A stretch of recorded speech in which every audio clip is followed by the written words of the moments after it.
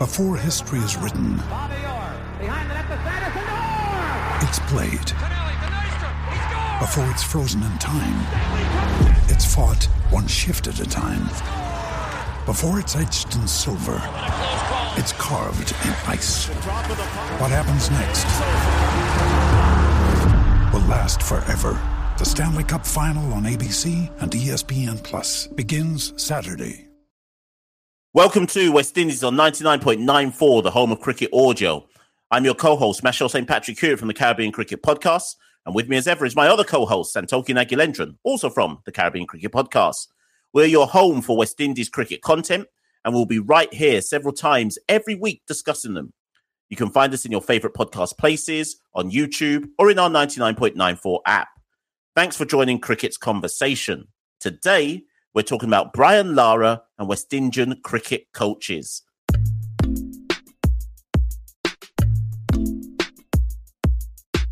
Santoki, take it away. Yeah, we're here to talk about Brian Lara, but this isn't a nostalgia episode. We're not looking at his greatest innings for West Indies, as much as a lot of you would be happy to hear that. We're here to look at the news this week that Brian Lara has been made head coach of IPL franchise Sunrisers Hyderabad. Now, he was a batting coach for the 2022 season, but for 2023, he'll be taking over from Tom Moody as the head coach and running the franchise. Now, Mashal, was this a decision that surprised you? Did it catch you off guard? Or were you expecting King Brian Lara to take the helm at an IPL franchise sooner rather than later? Okay, get ready, people. Get ready. If you want your shock jock statement from West Indies on 99.94 DM, here it comes in 5, 4, 3, 2, 1. Who's Brian Lara? Who is Brian Lara?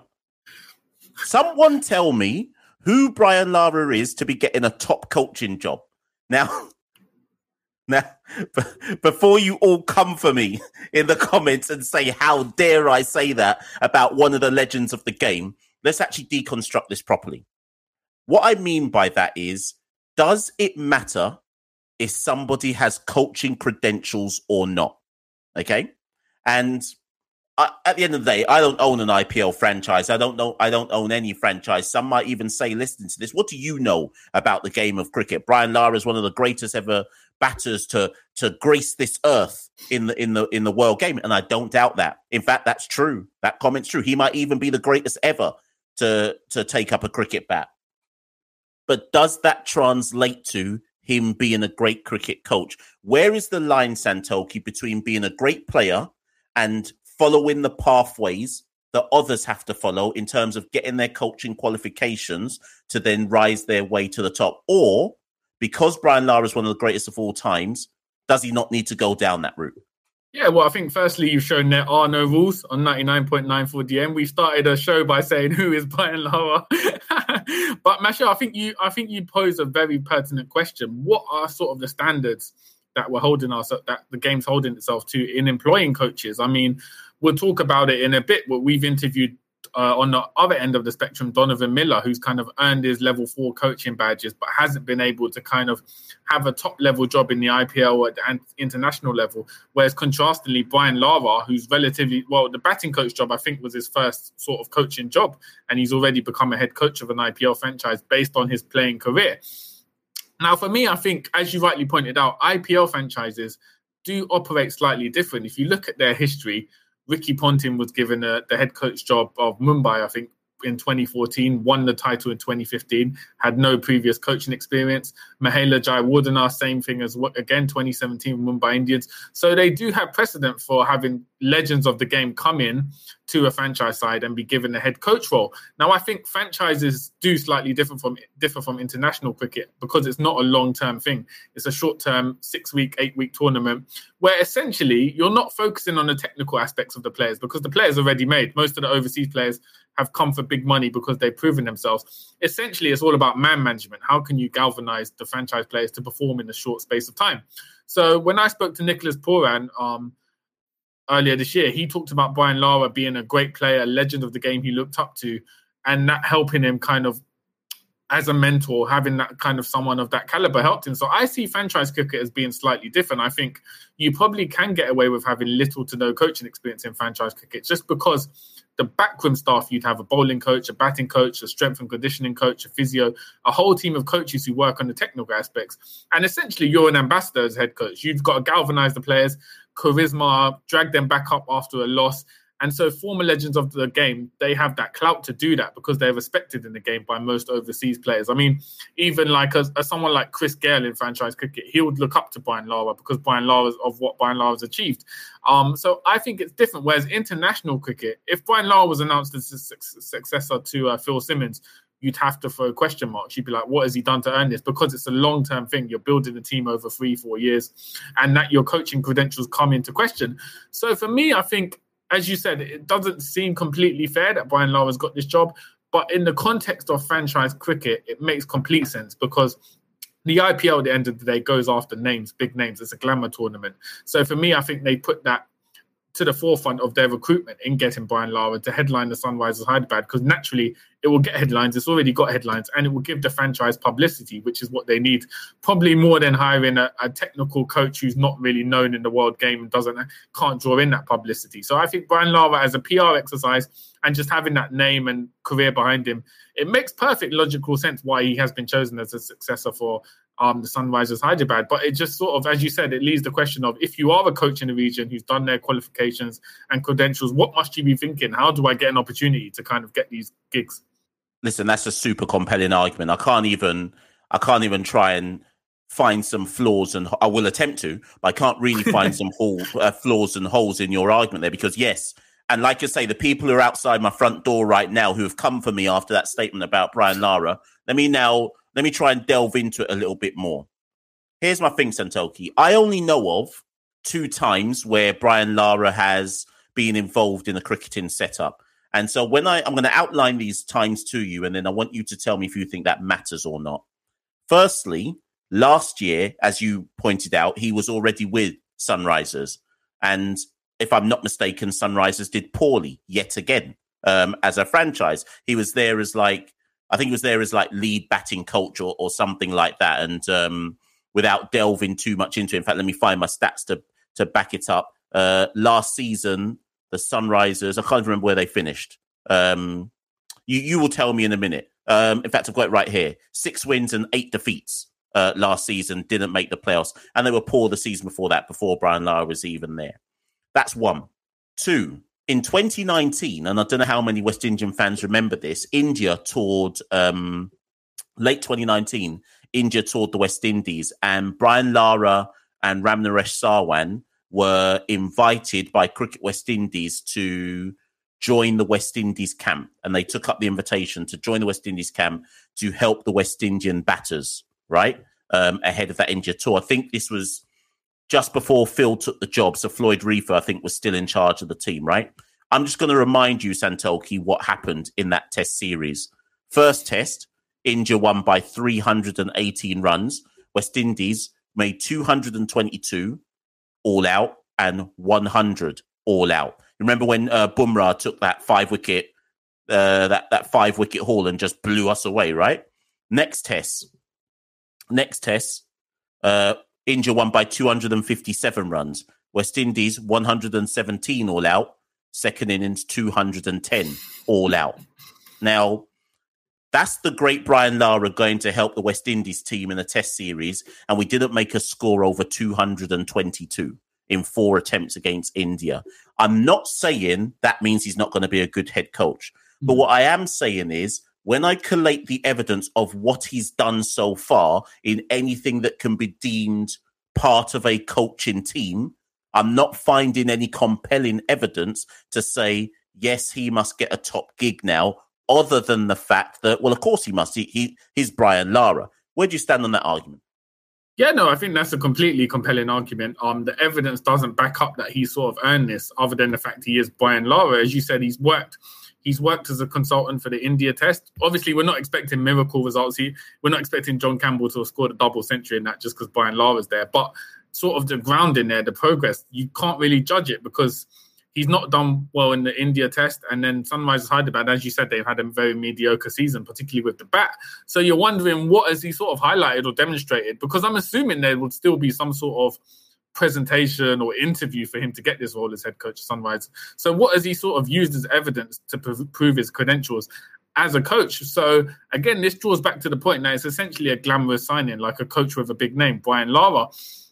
Now, this poses the question, Mash, if, as we said, we think Phil Simmons will eventually step down after the 2023 World Cup. It's not confirmed, but just based on kind of our own instincts and the situation of West Indies at the moment.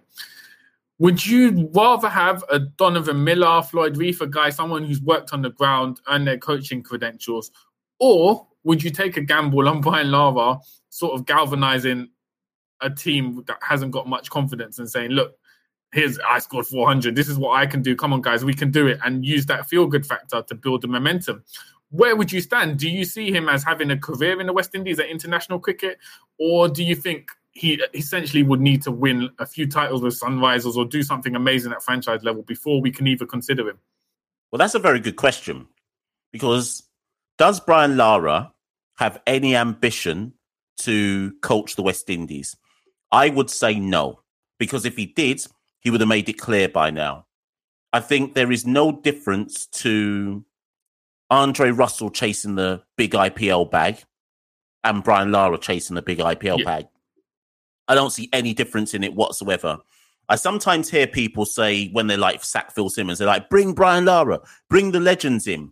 And I remember having a conversation with a good colleague of mine who made the point that these legends, and I'll use Lara as an example, would never want to give up basically 9 months of the year to go round the world with the West Indies playing ODIs, Tests, T20s, etc. A head coach position for an international side is just basically means long time away from your family. And in the West Indies case, losing the large majority of those games. So that's not a critique of Lara at all. I'm not saying that to say, oh, therefore I can't take him seriously. But on the flip side, how do I phrase this? If he really wants to coach, shouldn't his priority be West Indies? And that sounds weird because I'm not saying it must be West Indies, but if he really wanted to coach and you're one of the greats of the West Indian game, wouldn't your first priority be the West Indies to give back in that sense? Am I being harsh there? I might well be being harsh. No, I think you're spot on with the comparison to Andre Russell. I think, as you said, coaching West Indies is essentially a thankless job at the moment. You're going on long tours, taking losses across all formats, so it can be quite demoralising. And also, if you've got a family, it's quite tough. You're on the road a lot. Whereas an IPL gig is 2 months, you get a big payday, probably the same as you would as a West Indies coach for the whole year in that one stint as an IPL coach, and you're not really as hands-on. You've got a big team around you. You've got experienced players anyway. So it's completely different. And I think, as you said, I think the fact that Brian Lara, because what is he now, like 52, 53 years old? The fact it's relatively late for him to come into coaching, for me, means I don't think he has international ambitions. Maybe he's been convinced to kind of dip his foot in the IPL waters. But I think, as you rightly pointed out, Mash, if he did harbour ambitions to be West Indies coach, he would have done it 5-10 years ago, you'd imagine, because that would be the natural first stepping stone. And if Brian Lara 10 years ago did say, I want to be West Indies coach, they would probably give him the job straight away, because it would have been so soon after his playing career and he would have that credential. So for me, I don't think he's never said anything publicly about wanting to coach West Indies. I think if you're looking at a former legend who is going along the path of coaching the West Indies, it would have to be Shivnarine Chanderpaul. Obviously, he's coached 100%. The under-19 US women's team. Now he's moved on to the Talawars. It's early days, but they've got 2 wins out of 2 games so far. It's quite interesting because he wouldn't come across as a natural leader. He seems quite quiet, introverted, but he could have that tactical knowledge, that acumen as a legend of the game who can pass on that knowledge. So for me, I think if we're looking at a legend who will be West Indies coach sooner rather than later, I think it's Shivnarine Chanderpaul rather than Brian Lara. But it'd be interesting to get your thoughts on that. Yeah, and if anything, you using that example just shows how the IPL is a law unto itself in many ways, because the pathways are there. Shiv has now taken, or is in the process of, I think he may have obtained it now, his level 3, right? He, like you say, has just coached the US, or is the coacher of the US women's team, US under-19s. He's currently the coach of the Jamaica Talawars, who at the time of recording are 2 from 2 in the CPL, despite the Tallawahs looking on paper like one of the weaker sides in the tournament. So there are pathways. If I call some other names in the Caribbean, Gary Mathurin has his level 3, Nikita Miller has his level 3, Donovan Miller, who we did an interview with on the Caribbean Cricket Podcast recently, has his level 4. So there are people out there in the Caribbean following the appropriate pathways to get the top gigs. And actually, I'll throw this at you, Santoki. If Lara genuinely wanted to coach within the region, forget IPL, he could have got a CPL job. At any point in time, he could have put his name towards a CPL franchise. So forget IPL. Let's just talk our own tournament. He could have put his name towards CPL, whether that be TKR or whoever, and said, you know what? I'm Brian Lara. I'd like to coach a CPL side. And he would have got the big bag. Let me rebound that question. I'm going to say to you, do you think Brian Lara has dodged getting a job in the Caribbean or West Indies because he feels more support from Indian fans in India than he would do in the Caribbean region? Do you think that plays a part in any of it? Well, I just asked who Brian Lara is, so yes.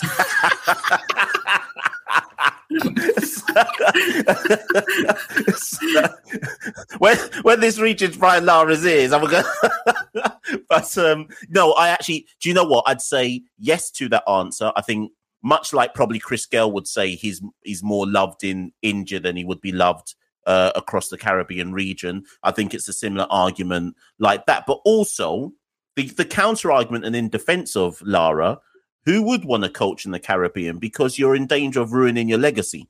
Do you know what I mean? Like, he can coach the Sunrisers, have a woeful season, and he's still the GOAT.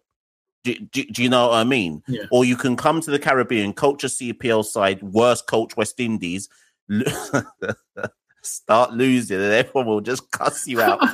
But it's like you never did nothing. It's interesting because, like, on our own social media account, it tends to be fans outside the Caribbean who praise Lara as the legend. Within Caribbean fans, there is a respect for him, but not the high regard you'd expect based on his numbers and his achievements. So you wonder if that has a part in him. For instance, he's he's captaining the West Indies legend side in the tournament in India this week as well, and then going on to the IPL. So you just wonder whether he just feels sort of the Caribbeans abandon him, that fan base. They don't show the sort of respect that he gets it outside, particularly in the subcontinent. And so he just feels more comfortable in India, having jobs in India, because as you said, it won't tarnish his legacy. Whereas, as you know, if you coach Trimbago Knight Riders and didn't win the CPL, there'd be a massive regional cuss out going on and on about him. So whereas, as you said, if Sunrisers don't perform, fans in India will still say it's Brian Lara.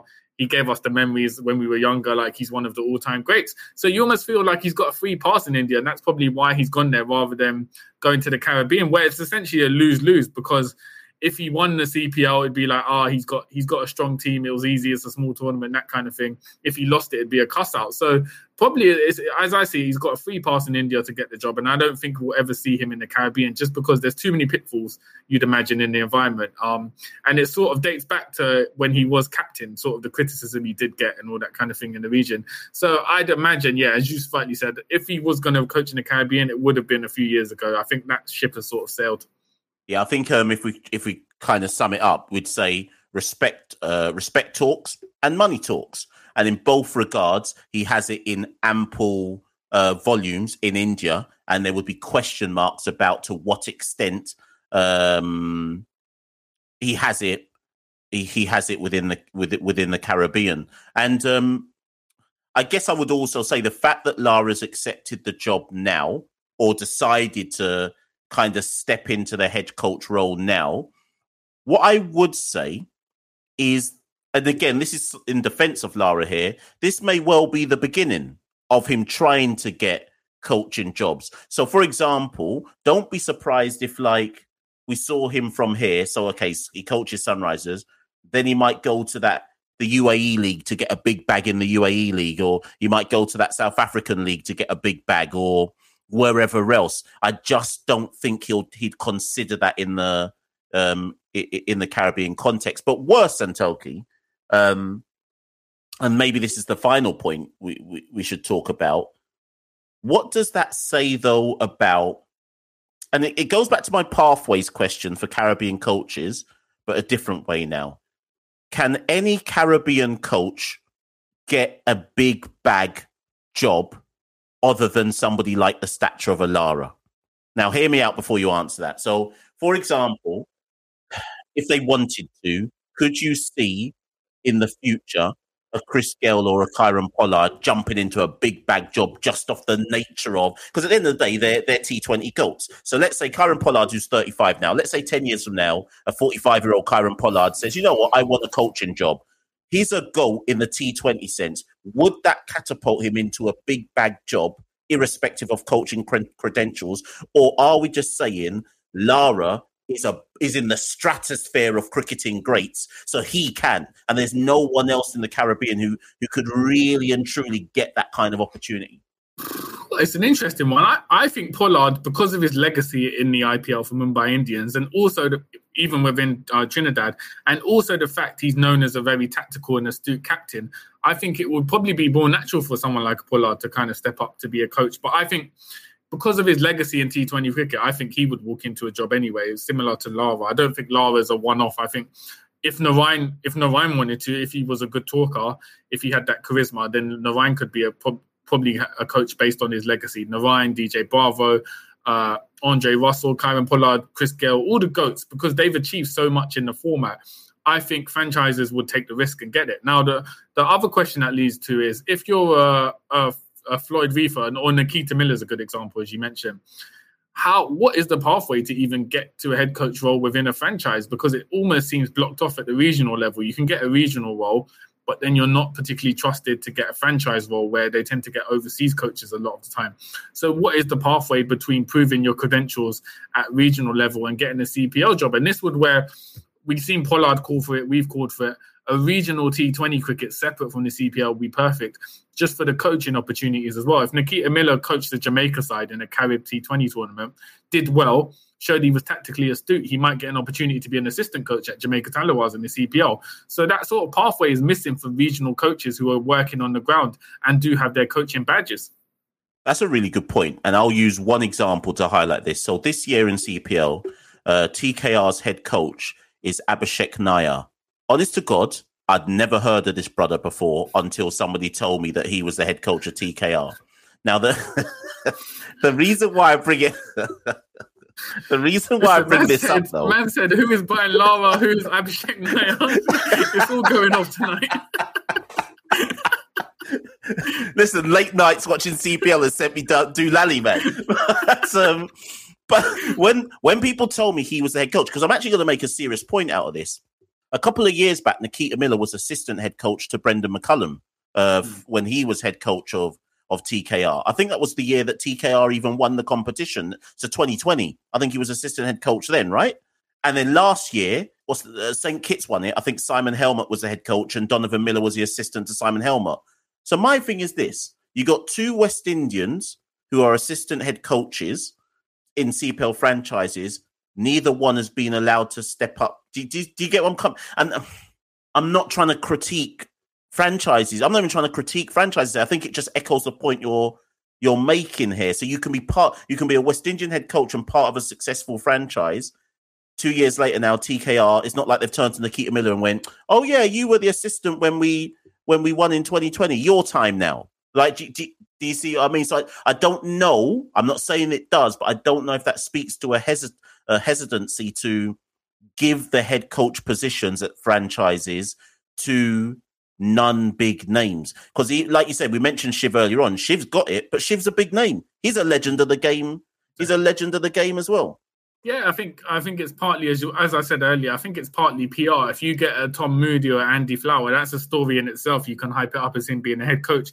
Adds a bit of glamour to it because of their credentials. So it seems like franchises are looking partly for that aspect as well, which is why you don't often see players without that name credential, someone like a Nikita Miller being given a head coach of a franchise, because you'd imagine from a fan base point of view and in terms of like the PR around it, they probably would say it'd be underwhelming for Nikita Miller to head coach Trinbago, even though he would be deserving of it. As you said, he was assistant coach when they won it in 2020. So for me, the dynamics of franchise cricket means that it's going to be very hard for coaches without a playing credential or big name aura to kind of get the job, because as well as your technical ability and knowledge, it feels like part of it is that kind of presence that you have and your publicity and your reach around the world in getting the job. So yeah, it's a different dynamic, but I'd imagine because of the skewed economics within franchise cricket, it's always going to be this way. Like, you can't imagine with the money invested into franchises, they would give an opportunity. It'd be less and less likely they'll give an opportunity to someone to prove their name. They'd rather have an established name to get their money's worth, essentially. Just before I open the door for the people banging it down, yes, I am aware that Abhishek Nair is the assistant head coach for KKR. So obviously that makes sense. He goes to TKR. I just looked that up. But the other thing that we should just point out, Santoki, before they come for us in the comments, is that, of course, people are going to say, yeah, but Darren Sammy is the head coach of St. Lucia Kings. But that's an anomaly because of Darren Sammy might as well be royalty in St. Lucia. And Darren Sammy also doesn't have coaching credentials to suddenly be head coach of St. Lucia Kings. But you could argue, Santoki, that even in Sammy's case, people are going to laugh when I say this, but do you get it when I say even he's kind of a GOAT? In the kind of larger than life, his profile makes him a GOAT. If you see what I mean, he's won the World Cup twice. He gets GOAT status. Basically, so I don't think you can't use that. Yeah, because his playing record might not match up to like a Andre Russell or Pollard, but the fact he was captain of a World Cup winning side, he won the World Cup twice. Just his legacy, like, and how popular he is in like Pakistan and things like that. His personality and his credentials all add up. So he would be in line with a GOAT status to kind of get the job. And as you said, he's got a stadium named after him in St. Lucia. It would make sense that he got the role because he's an anomaly in the sense that he's got royal status in St. Lucia. Like, no one else has achieved what he has in St. Lucia. So he'll always get that pass and opportunity. There'd be uproar if he didn't. 100%. Listen, people, there's been a lot of controversial statements in this episode. we don't know which one's going to be clipped to go out on the socials there. But if you've got a problem with anything that we just said, because at the end of the day, even with like some of the kind of major statements we made in this episode, there are some actual important talking points there, though. Really, like, we do want to stress, what do you think about the potential natural pathways for talented Caribbean coaches, and where do they go if they can't coach CPL sides, if they can't get opportunities with the West Indies? Where do they go? Do they need to be a GOAT on the cricket field to be able to get wider opportunities? What happens to your people like Donovan Miller, who have got the highest qualifications you can get but still don't get the top jobs on a regular basis? Hit us in the comments below. If you're watching this visual, if you're listening to this on the podcast app of your choice, you can at us, Carib Cricket, Twitter, Instagram, etc. But Santoki, that's goodbye from me. Is it goodbye from you? Yeah, it's goodbye from me, and I'm off to Google who is Brian Lara. Stay locked, people. Thanks for listening to West Indies on 99.94. Please rate, review, and subscribe. You can also download the 99.94 app from wherever you get your apps. If you'd like to follow us personally, go to @CaribCricket on Twitter and Instagram. You can also head to www.caribbeancricketpodcast.com, where you can find links to everything we do outside of 99.94. If you'd like to follow us personally, you can find Santoki @Santoki89 and Mashel @MashSTPaddy. Remember, if you love cricket, then 99.94 is the home of cricket audio. Follow them for podcasts and commentary from the world of cricket.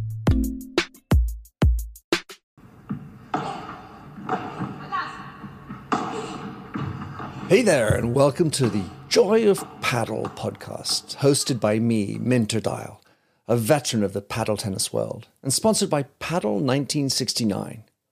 Whether you're a paddle tennis aficionado, just beginning, or have never even heard of paddle, or padel, as it's called in North America, this is an exhilarating new show that delves into the captivating stories of notable paddle personalities worldwide. In its inaugural season, you'll be treated to exclusive anecdotes, valuable tips, life lessons, and humorous moments shared by esteemed professional paddle players, industry insiders, and passionate paddle enthusiasts. With each season aligning with the Pro Tour, you can anticipate 2 engaging episodes per month. The Joy of Paddle podcast is part of the Evergreen Podcast Network, where you can find other great shows in a number of categories, such as sports, health and wellness, true crime, and fiction. To find out more about Evergreen Podcasts, go to www.evergreenpodcast.com. Vamos!